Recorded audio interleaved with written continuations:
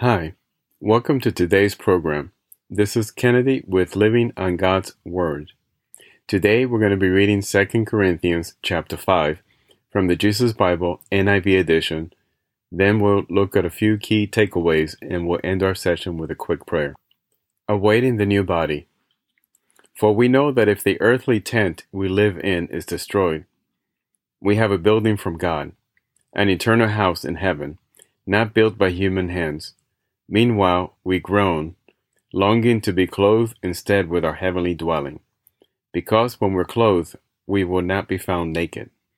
For while we're in this tent, we groan in a burden, because we do not wish to be unclothed, but to be clothed instead with our heavenly dwelling, so that what is mortal may be swallowed up by life. Now the one who has fashioned us for this very purpose is God, who has given us the Spirit as a deposit, guaranteeing what is to come. Therefore, we are always confident and know that as long as we are at home in the body, we are away from the Lord. For we live by faith and not by sight. We are confident, I say, and would prefer to be away from the body and at home with the Lord. So we make it our goal to please Him, whether we are at home in the body or away from it.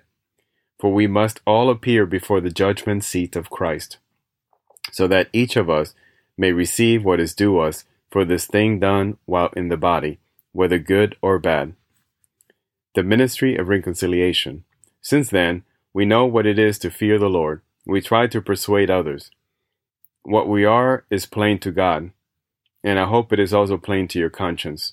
We are not trying to commend ourselves to you again, but are giving you an opportunity to take pride in us, so that you can answer those who take pride in what is seen rather than what is in the heart.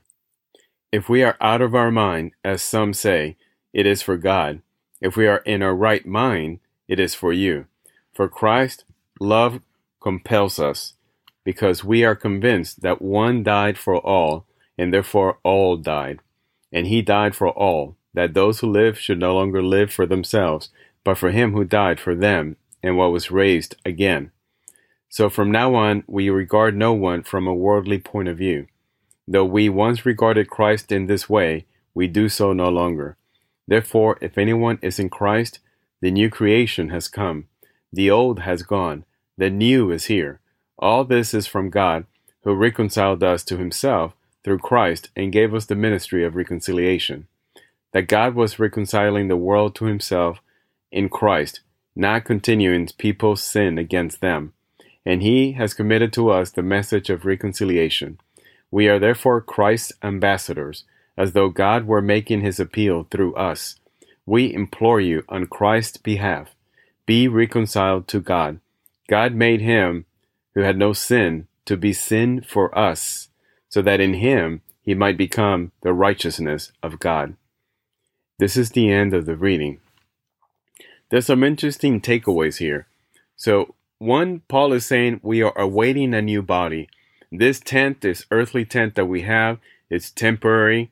We are here, but the longer we're here, we are apart from the Lord in spirit. And the way we have a connection is through the Holy Spirit that lives inside of us. That is the deposit that God has given us, guaranteeing of the future that is to come. And therefore, we're confident that we are of spirit, that while we're here waiting to be with God, we're living by faith and obviously not by sight. And then Paul talks about the ministry of reconciliation. So God has sent His only Son to die on the cross, a sinless being,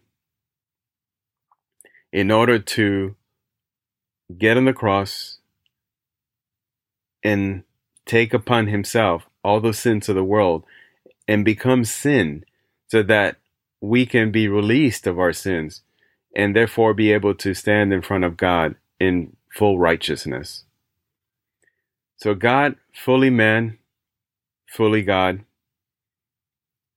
takes the human part and becomes sin for the purpose of rescuing us, reconciling us back to Him. This is incredible. It's hard to wrap your head around that. a God who's fully God, a creator, not a being, also is fully man. And that is the great mystery of our faith, that God would love us so much to send his Son, who is also part of the divinity, in order to save us. He loved us that much that he was willing to do this for us. So finally, his third takeaway that Paul here is saying is that we need to be true to that. We need to be worthy of that. And one way we do that is that we are Christ ambassadors on this earth. Jesus, God himself, is sending his message of reconciliation to the human race through us, through Christ, his church on earth. And we are not to be a part of the world, like he was telling the Corinthians there in Corinth, which was a center of art and industry, but also of immorality and sin. He was saying you're not to partake in the daily actions, but you're also not to separate yourself completely. You are to live among them, but just not partake in their lifestyle. And therefore, you don't become an outcast to the society. You're part of the society, but because of your lifestyle, you're able to be that light. You're able to guide them back to Christ, to the reconciliation message. We are his ambassadors. We're Christ ambassadors.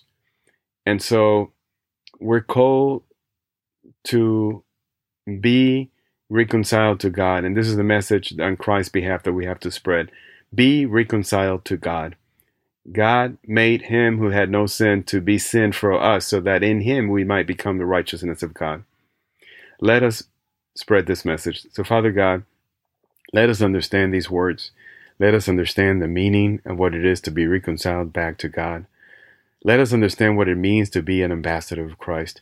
Let us understand what it means that your Son, Jesus Christ, Jesus the Christ, the Messiah, fully God, fully human, came down and on that cross took on all the sins of the world so that we would be stripped of our sin and be made righteous in front of you.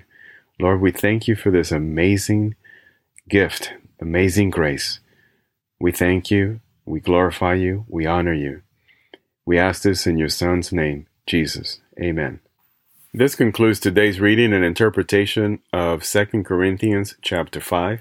We hope that you will join us again tomorrow. God bless you. This is Kennedy, your brother in Christ, always.